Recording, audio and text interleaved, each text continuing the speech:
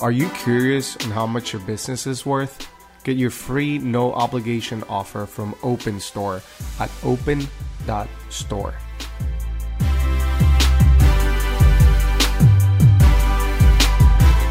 The subscription market is predicted to grow to nearly $500 billion by 2025.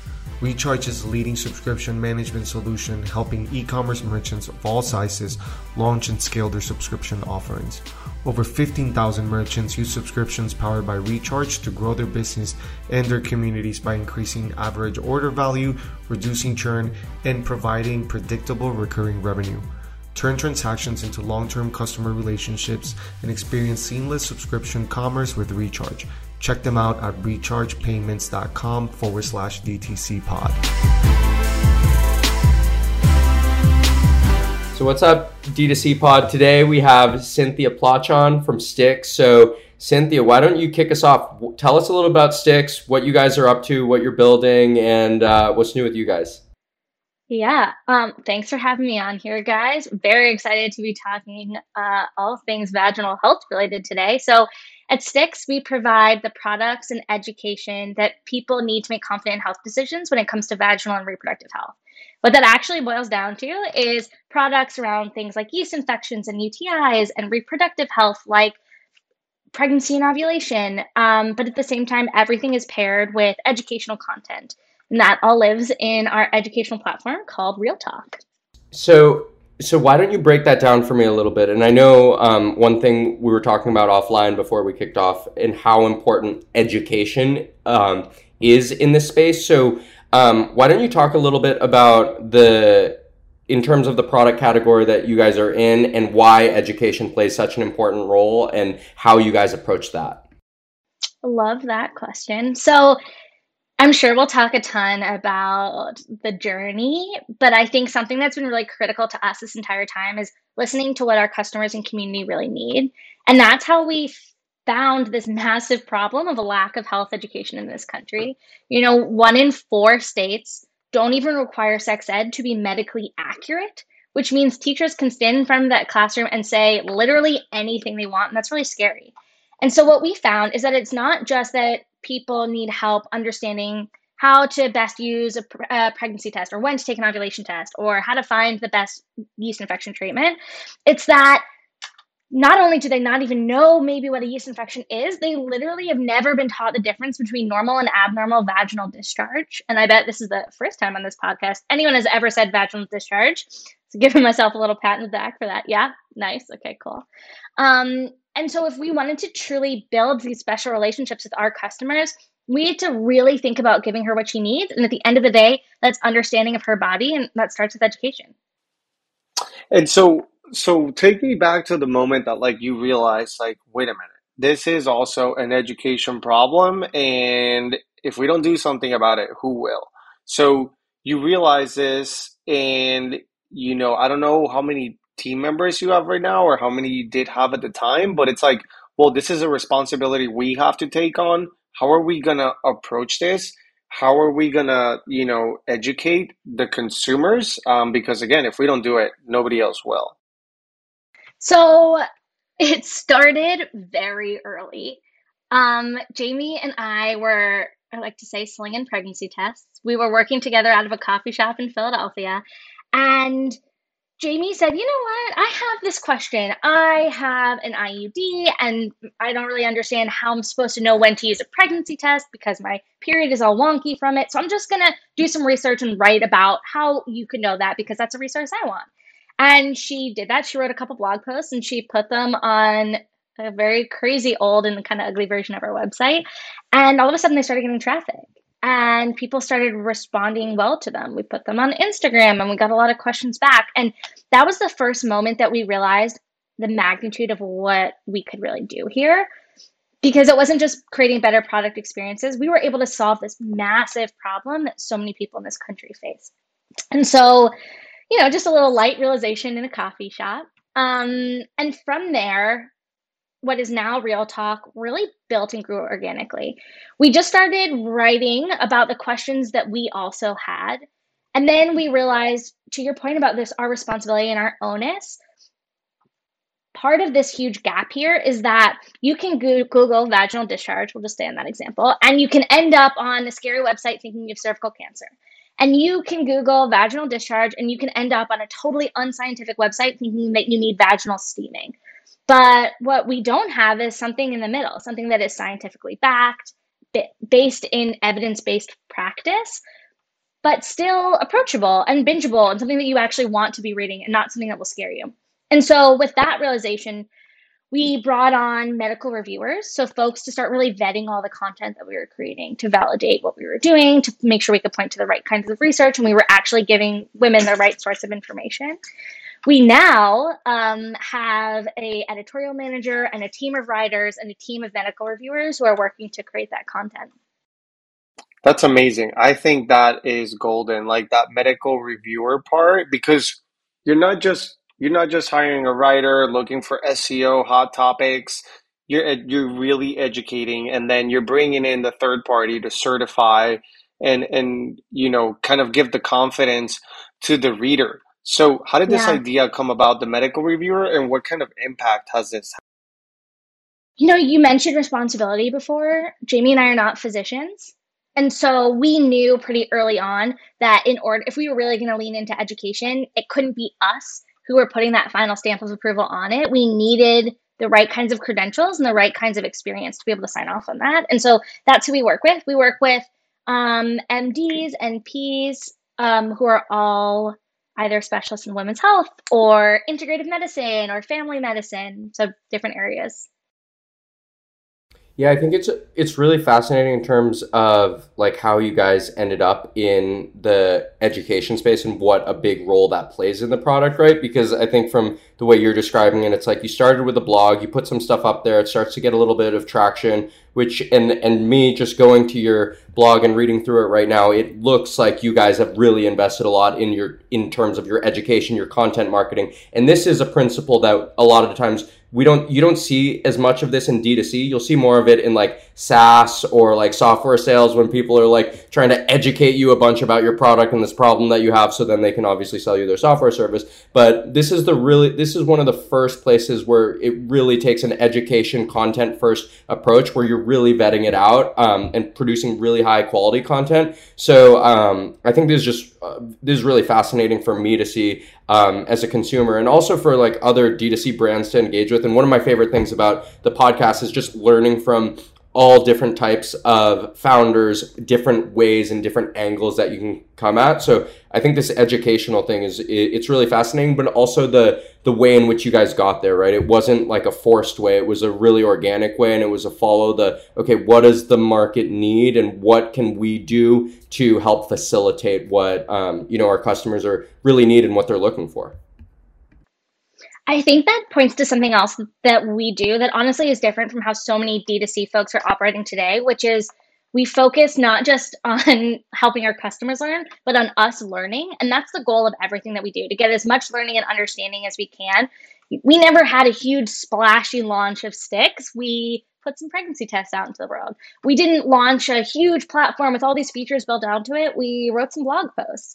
But by building that foundation learning, we're able to actually see in real time what consumers want, not just what we or some research agency thinks that they want, and then build truly for the customer. And so talk to me about your SKUs, like, the process of testing out those pregnancy tests. What does your guys' process look like for testing out those SKUs? Yeah. So in addition to our medical reviewers on the content side, we also have a medical advisory board. So we work with them to understand what we need in a product. So what's important in a prenatal vitamin? What kinds of ingredients do you need to have? What sorts of bacteria are really important to have in a probiotic? Then all of our products are, face some sort of regulation. And so that helps kind of narrow down the vetting that we need to do. But we work with, partners who can help us produce what we need according to regulation, but also, again, our own scientific standards that we come up with those advisors. So what Got it. And so, yeah, go ahead, Blaine. No, I was going to say, so what stage are you at? Because I'm going on your website right now, and I see you do have like a variety of products available. So like, when did you guys actually get started? What was the first product to market, and how would you characterize where you guys are at so far in the whole journey? So we started 2019. So it's been fast, but it kind of feels like a million years here with just a pregnancy test.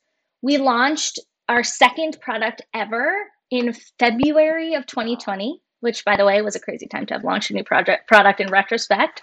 The pandemic totally changed the course of our business. And then in 2021, we launched into vaginal health with the UTI categories and the yeast infection categories.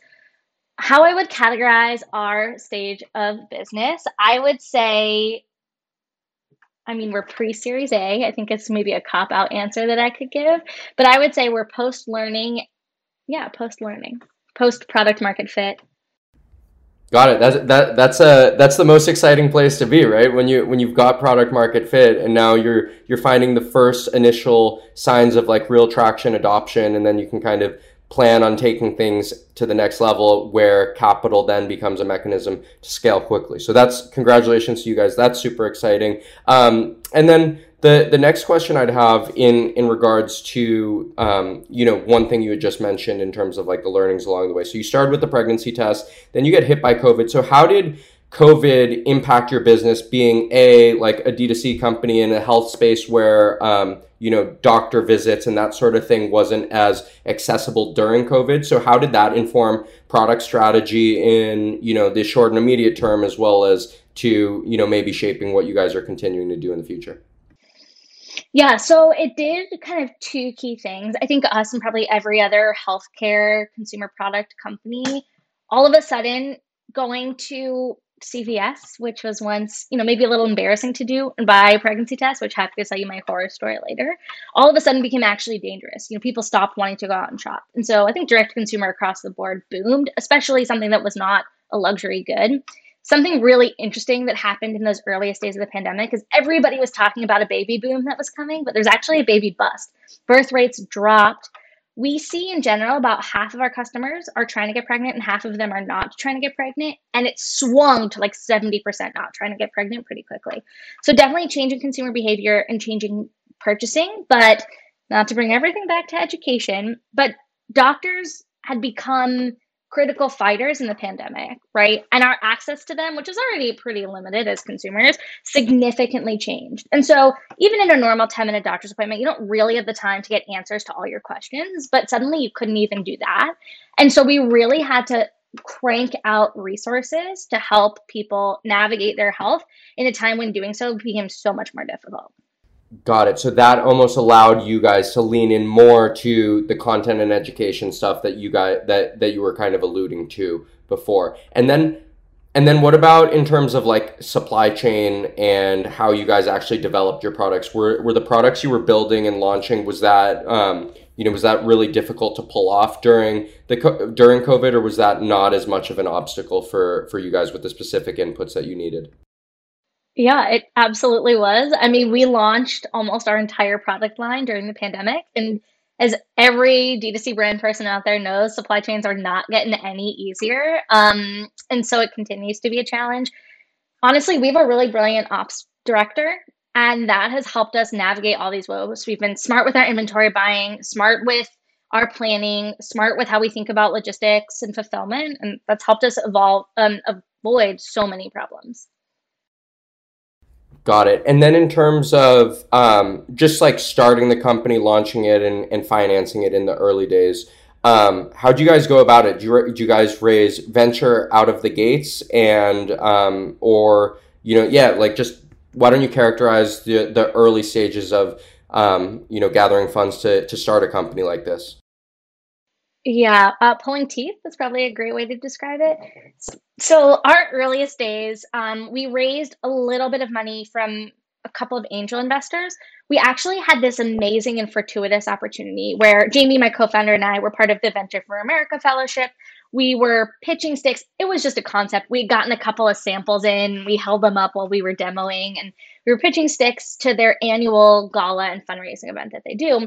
And when we were done, about 10 companies or so presented, this man came up to us and he said, "Hi, my name is Bill and I invest in female entrepreneurs." And I said, "Great, let's get breakfast tomorrow morning." And within 12 hours, we were sitting down and eating eggs. And an hour and a half later, he had committed to writing our first check.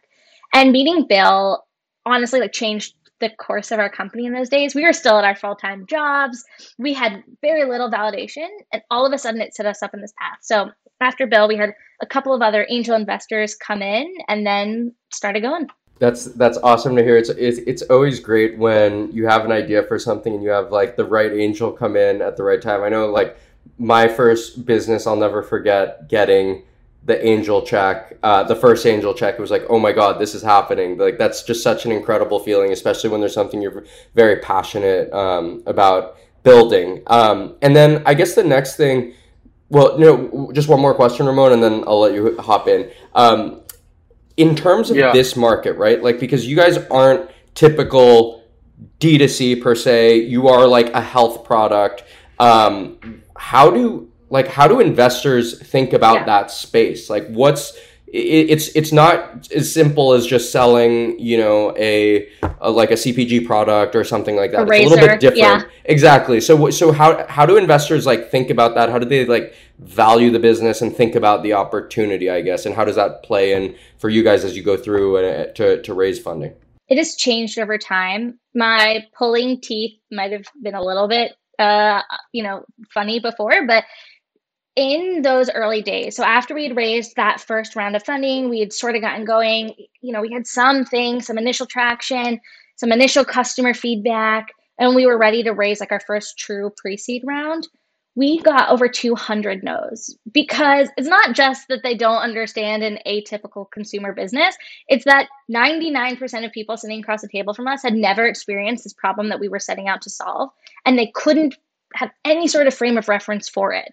They would say, I'm going to ask my wife, I'm going to ask my daughter. And the truth is, like, that's not how you would validate any other market. And that's not how you should, validate or invalidate this one.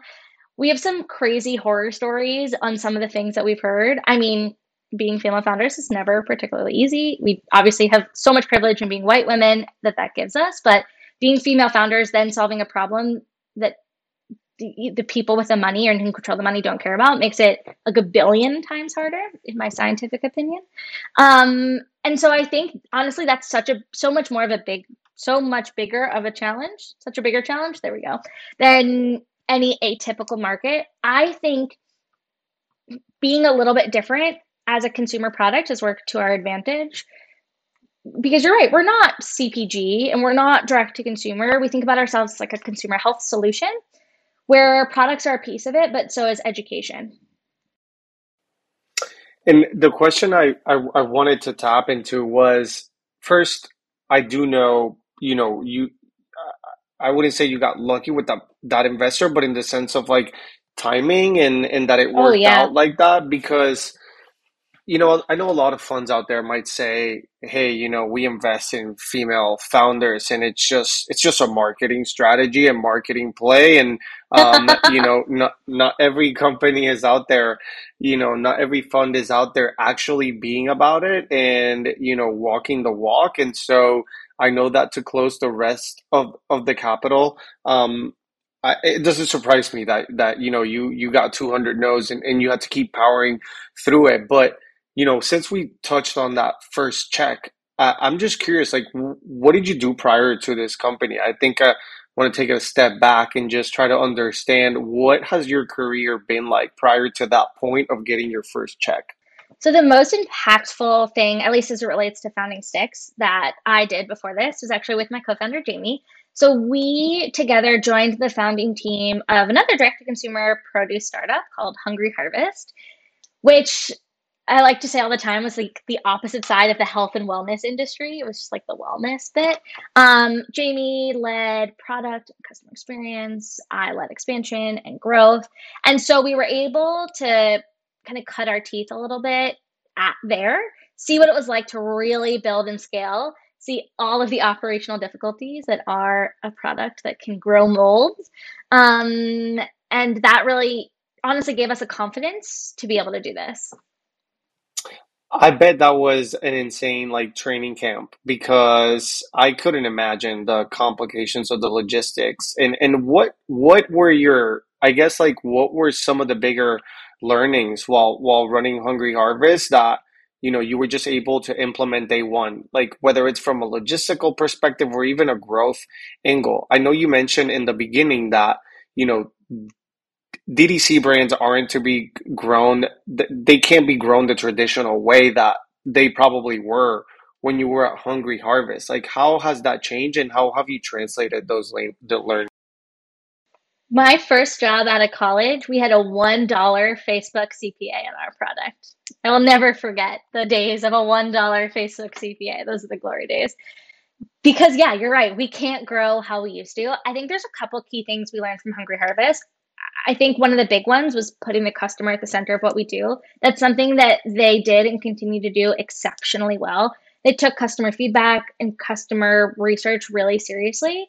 And as I've said many times, that's definitely something that we focus on a ton here. I think we learned a lot about scrappiness. We were young and early and there without very much funding, and we had to learn how to get things done when you don't really have the resources to do them. And I hate using that word scrappiness because it's such a startup thing, but I do think that that nimbleness and that agility and the scrappiness, all those words that I'm sure are in lean startup somewhere, are incredibly important and things that we learned there. And then I also think we just saw the highs and the lows. I don't think anything can truly prepare you for the highs and the lows of being a founder, but I think we got about as much exposure as one can before doing it, and that was helpful. Got it. And so, now you got the capital, you got a few angel checks. What was the priority with this money? Like, oh my God, now I can double down on X or fix this or implement that. So that first bit of money, it's like, okay, we're going to go buy 1,000 pregnancy tests. That's really what we did. We bought some product. We built a website. We had some friends design some assets for us. We packaged products ourselves. We actually bought all of our friends pizza and we had them come over and help us package up the product so we can ship it out to people. And we just honestly watched and tested and learned as much as we possibly could to try to figure out who our customer was possibly going to be. One of the things that we initially thought were going to hold true, some of it, but not a whole ton, I will say. And we had a lot of initial conceptions about what usage and was going to look like and who exactly our customer was going to be. Enough to get a sense, not truly find product market fit, but have a sense of what direction we were going to go. And then we applied to accelerators. Got it. And Cynthia, in terms of like the early days of that product, like you said, you buy, 1,000 pregnancy tests and like you package them up and now you start shipping them out and start like getting the learnings. One thing that's interesting to me about that is like you're taking a product that like if you're to look at Stix currently, right, in terms of your brand, the products that you offer, your solution and all of this, it's clearly a very unique brand offering, right? But if you want to backtrack all the way to Pregnancy Stix, like these are things that you could, buy in the store. There's probably legacy versions of this. So what was your first take and first stab at product? Were you trying to differentiate or you were just saying like, people are just looking for utility, let's provide that utility and, do a little bit of communication? Like what was the thought in terms of going into that first product offering? So we thought it was a brand play in the earliest days. Jamie and I are both women in our 20s and have bought a pregnancy test or two in our lifetimes. And we felt like there was never a brand or experience that actually connected with us. Part of it is because all the legacy brands, and back in 2019, there were no other new folks in the space. It was just legacy brands out there. And they were all focused on getting women pregnant. And we just knew that there was this market of women not trying to get pregnant who were using this product. And we knew that because that was us and that was our friends and that was all these other people that we had talked to before we had actually quit our jobs and started building. And so that's how we started differentiating by, building that authentic voice and tone, by speaking directly to women, by not focusing on pregnancy. I mentioned one of that earliest blog post was about how to use a pregnancy test when you have an IUD or hormonal birth control. Like 2019 seems pretty recent, but for the time, that was a pretty irreverent thing to even be writing. Nobody else was talking about pregnancy tests in that way, and people were honestly scared to do it. They were worried about isolating people who did want to get pregnant. And so that was the early hunch. And that's how we thought about really standing out from legacy folks. So it was almost like it was a brand play and it was also going niche. So like going after if you were to look at the market as a whole of people who are shopping for pregnancy tests, there's a sub niche of people who are buying these things who aren't trying to get pregnant. They're just maybe they're trying to check that they aren't in fact pregnant or something like that. So being able to go niche, speak to them, peel them off from the legacy brand, make the brand play, and that would at least give you a foot in the door in terms of where you can start learning from, your first party customers, and then start to figure out what products resonate with them, speak with them, and start growing out product line that way. 100%. And what's crazy that happened is we didn't alienate those people trying to get pregnant. In fact, they still loved us because we were honest and true and authentic, and all the things that our brand still is today. Those elements were that heart that was still there in those early days. And I think I mentioned before, half of our customers are trying and half are not trying to get pregnant. And that has held true pretty much from day one. And for maybe a year and a half, investors, advisors, mentors, everybody around us was telling us we had to pick. You're either for people getting pregnant or not getting pregnant, and it is impossible to be for anything else. But we knew that it's not this binary experience. It's not like black and white. Yes, I'm trying. No, I'm not trying. Yes, I'm trying and I'm happy. It's emotional and it's complicated and it's sticky. And actually, 10% of people fall in between. They don't even know how they feel about possibly being pregnant. And so we held firm that we could speak to this broad swath of use cases by uniting behind the person behind them. And honestly, that's part of why we've been able to have that product expansion that we have today. That's it's super fascinating. And I love hearing, I think that portion of saying like, we don't even know, like in the beginning, we were going to go niche about it, but like at the end of the day, sometimes you don't know and you just have to make the play and then see what happens with the customers. Because you might say, I'm going to go niche and we're going to really attract just this niche of customers. And then you have a whole different, cohort of customers who are coming along and who are all for it. So I think that just goes to show the importance about like when you have a hunch, pursue it, and then, learn and iterate quickly. Ramon, were you going to say something? 100%. Yeah, no, I was going to say, like, along those lines, you mentioned you have, that 70% of the customers aren't trying to get pregnant. And as I think about it more, I'm like, man, I bet you they have completely different behaviors. I actually wonder who buys more pregnancy tests, like the ones that aren't trying to get pregnant or the ones that are.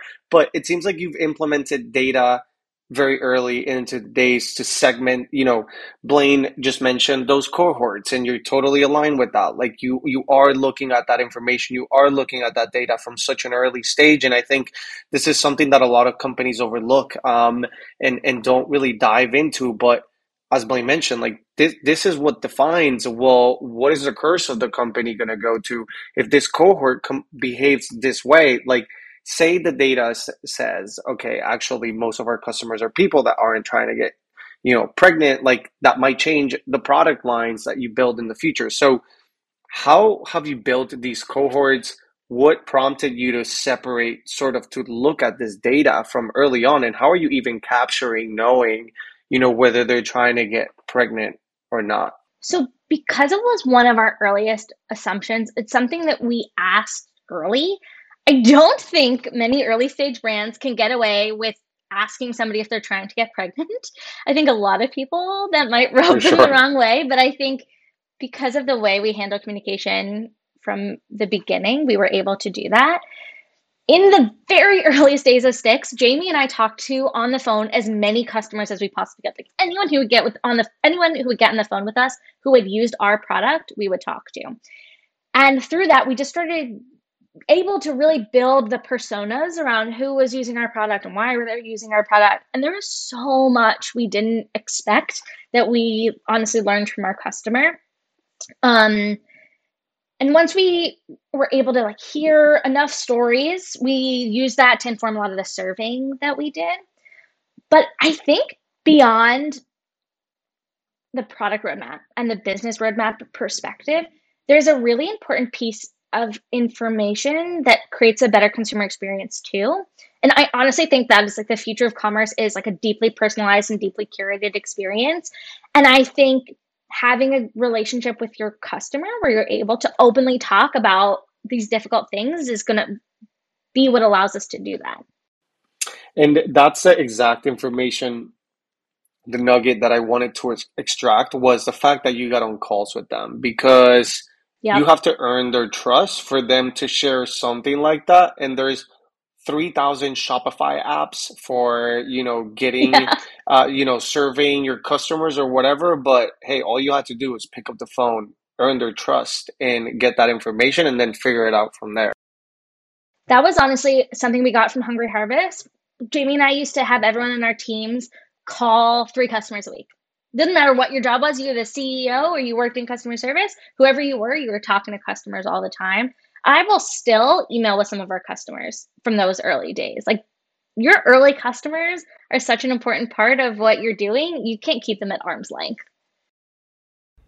Yeah, that I think that's so important, and you hear it a lot, but again, it's the founders that actually do it, because it's one of those things that like sounds great in a soundbite. Oh, like talk to your customers, but I think it's something that really has to be instilled in the culture of the founder themselves, and it just goes to show that you actually care, because it's a lot easier to just hide behind a screen and make a bunch of conjecture about why people are doing things. But if you put in the work and you actually care about your customers, you're going to figure out a way to get their feedback directly and not try to read between the lines of what they're saying, but like actually, get to the source. And when you can get that, that's going to be some of the most valuable information you can as you continue to grow your company. Because at the end of the day, it's all about building and growing the things for them. So next question I Yeah, would and I have. think that Oh yeah, go for it. Go that's for it. also really quick. I would just say I think that's something that people think that you grow out of, but you don't. We have an entire person at Stix whose job is customer research and insights.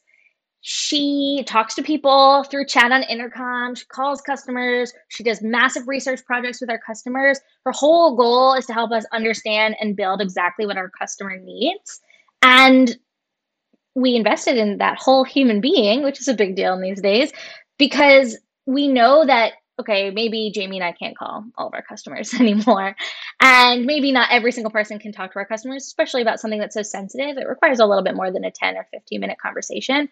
But at the end of the day, our customer knows what they need, and they're the ones who are going to lead us to it. I think that is really cool how you just said you guys literally allocated an entire role into customer research and insights. I know a lot of companies talk about how much they care about it, but like really allocating and investing that as an entire resource, I think You're is freezing. So you invested into that whole human being, right? And now, how do you decide, okay, we're doubling down on this? Or I'm sure you test it out before hiring that person to be the one who owned those entire customer relationships. And so how are you thinking about what the next phase of that looks like? Are you going to hire a lot more of these people? Are you just going to implement this somehow into the product? And how are you evaluating the success of this? So I think, like so many things at Stix, it happened organically. We hired this whole human to do customer experience overall. And then she was actually our very first hire. And as we grew, her job evolved, her skills evolved, and the business evolved. Like, all of those things happened to evolve in this way that started to get her more and more experience around customer insights and customer research. She started working with our product team, started with our marketing team. She started to develop a passion for it. And at the same time, we started to grow out of some of the things that we had been doing. Some of the ways we had been having conversations with our customers, they weren't scaling necessarily so well. Like I said before, it's easy when you're talking about fruits and vegetables to call somebody and talk to them for 10 minutes. That might work in those early days of Stix where we could call somebody and talk to them about pregnancy tests, but eventually somebody doesn't want Cynthia from Stix calling them out of the blue to talk about a UTI. And so as all of these things kind of naturally evolved, we realized more and more what a huge advantage it was to have somebody who was spending their time really understanding our customer and what that was going to mean for us. And so I think, we didn't do any true testing of what it would mean because we had kind of all built there together. Yeah, because the testing was what you did in the beginning. Exactly. Yeah, we validated that it was going to help. It was ultimately going to be the best thing for our business. You asked before about building this into the product. I think there's a level of personal customer understanding that will always be a part of our product, whether it's the Real Talk articles we recommend, or what right now is our care plan builder, which helps us recommend products, but also Real Talk articles based on what you're going through. But nothing is a substitute for a human interaction. You don't get that same information in a survey from one of those 3,000 Shopify apps as you're ever going to get from an individual looking you in the eye. So it's always going to be a part of our DNA. Cynthia, one thing that you had mentioned about that, which I think you guys are one of the first brands that we've talked to who's like allocated a full position to this. I think a lot of times in D2C, what you'll see is you'll see the brand dedicate one of their CX managers who will spend most of their time, parsing through like customer support tickets and like managing like the one-to-one conversations. Then they'll spend a bunch of time handling reporting, which is reporting back to the other departments and kind of tying that loop between CX and the other loops. But I think freeing someone from those who's had that experience, but like freeing them from those responsibilities to just say, hey, you are literally in charge of insights in terms of like really bringing the voice of the customer throughout the organization.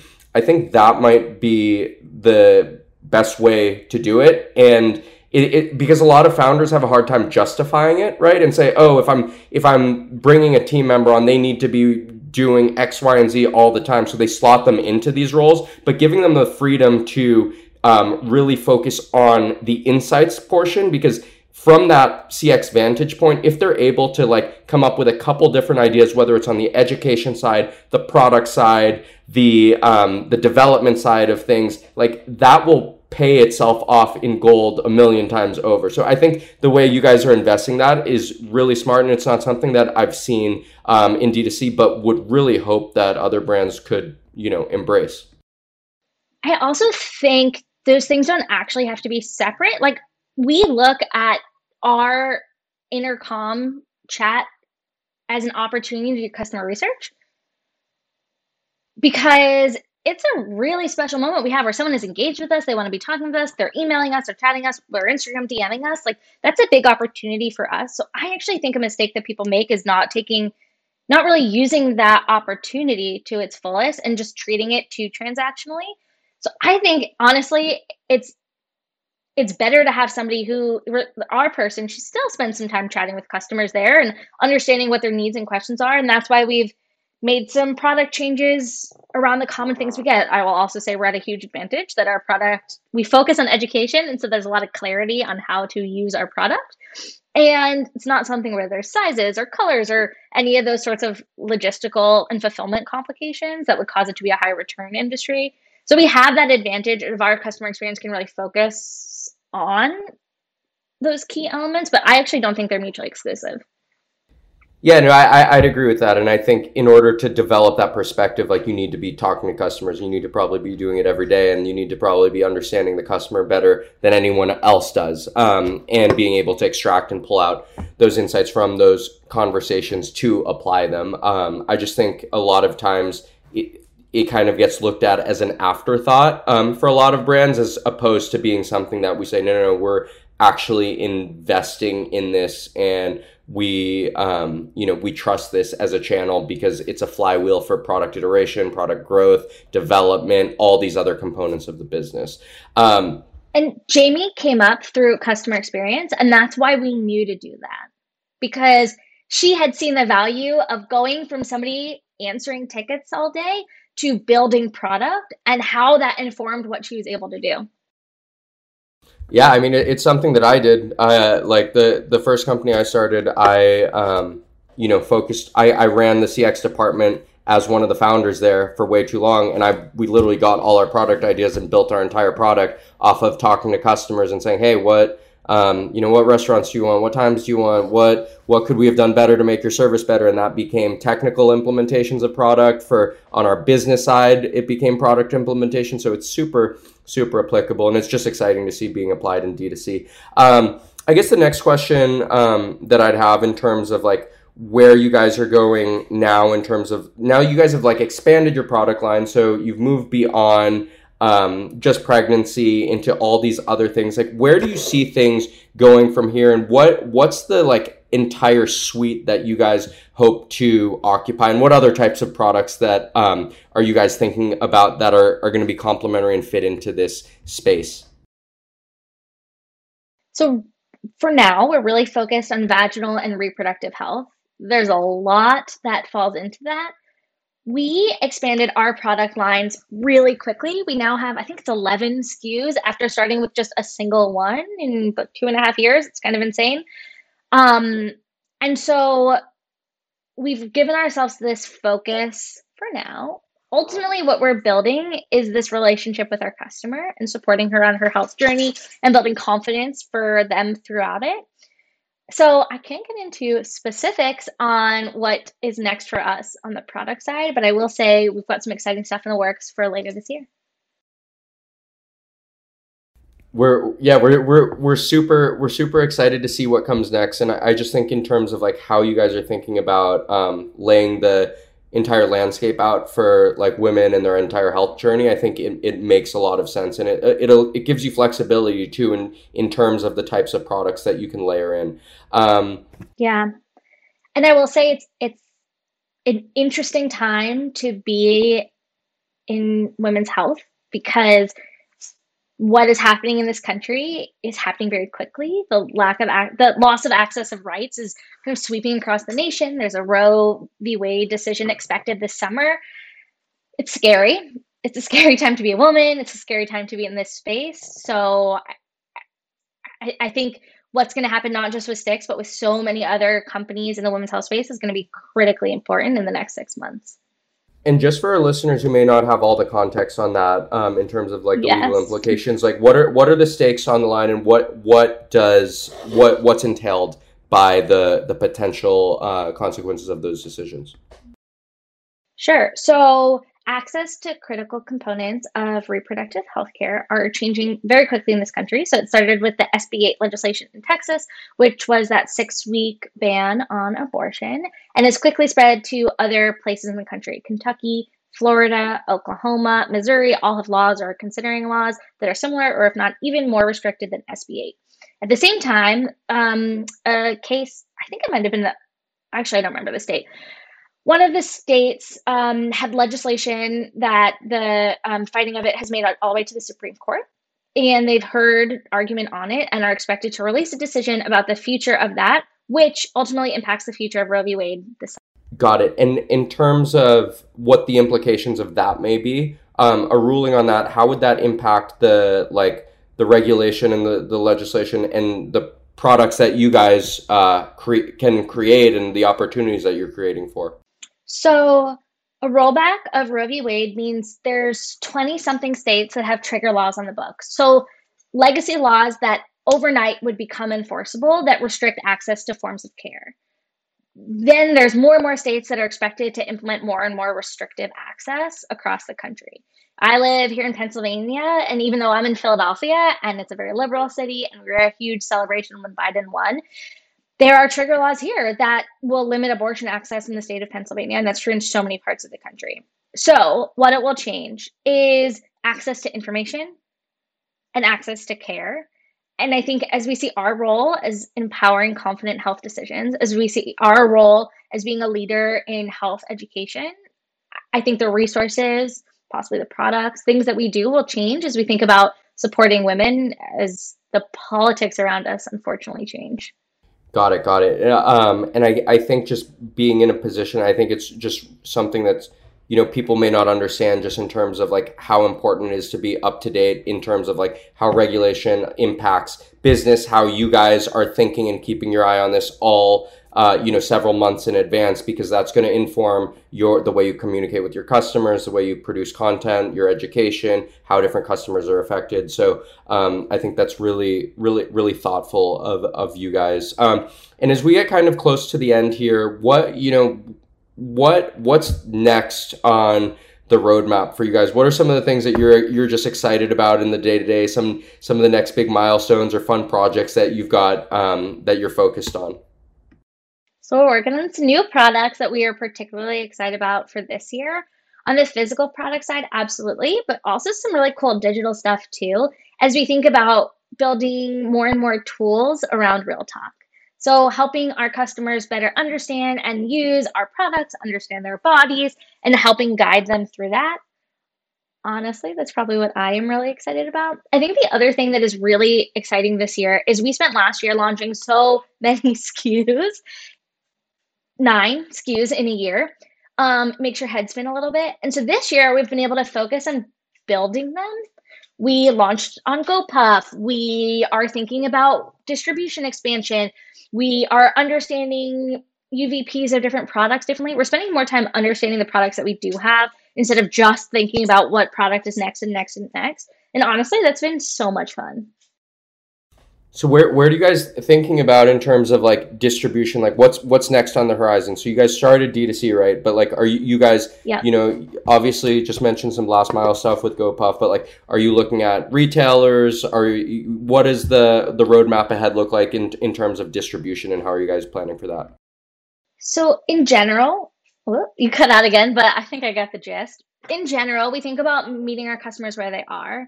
I know I keep throwing out that word journey a lot, but it's really how we think about what we're building with our customer. And so continuing to be there physically and digitally in those ways that they need. So distribution expansion in general is a part of that. I'll let your brain take that where it will. I will say we love on-demand and last mile logistics.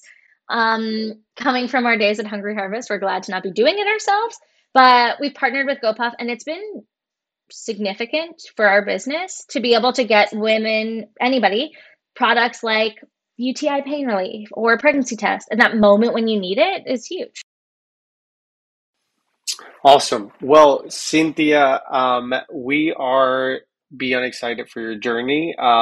Thank you for sharing with Thanks, us. guys. Honestly, I didn't know if we would be able to keep up with these conversations because it is the first of its kind that we've had on the pod, not being women ourselves, but I enjoyed it a lot, and we're always learning. That's why we started this podcast. And for whoever is listening that wants to, stay in touch with you, your journey, Stix, and continue to stay in touch, like what is the best way to do that?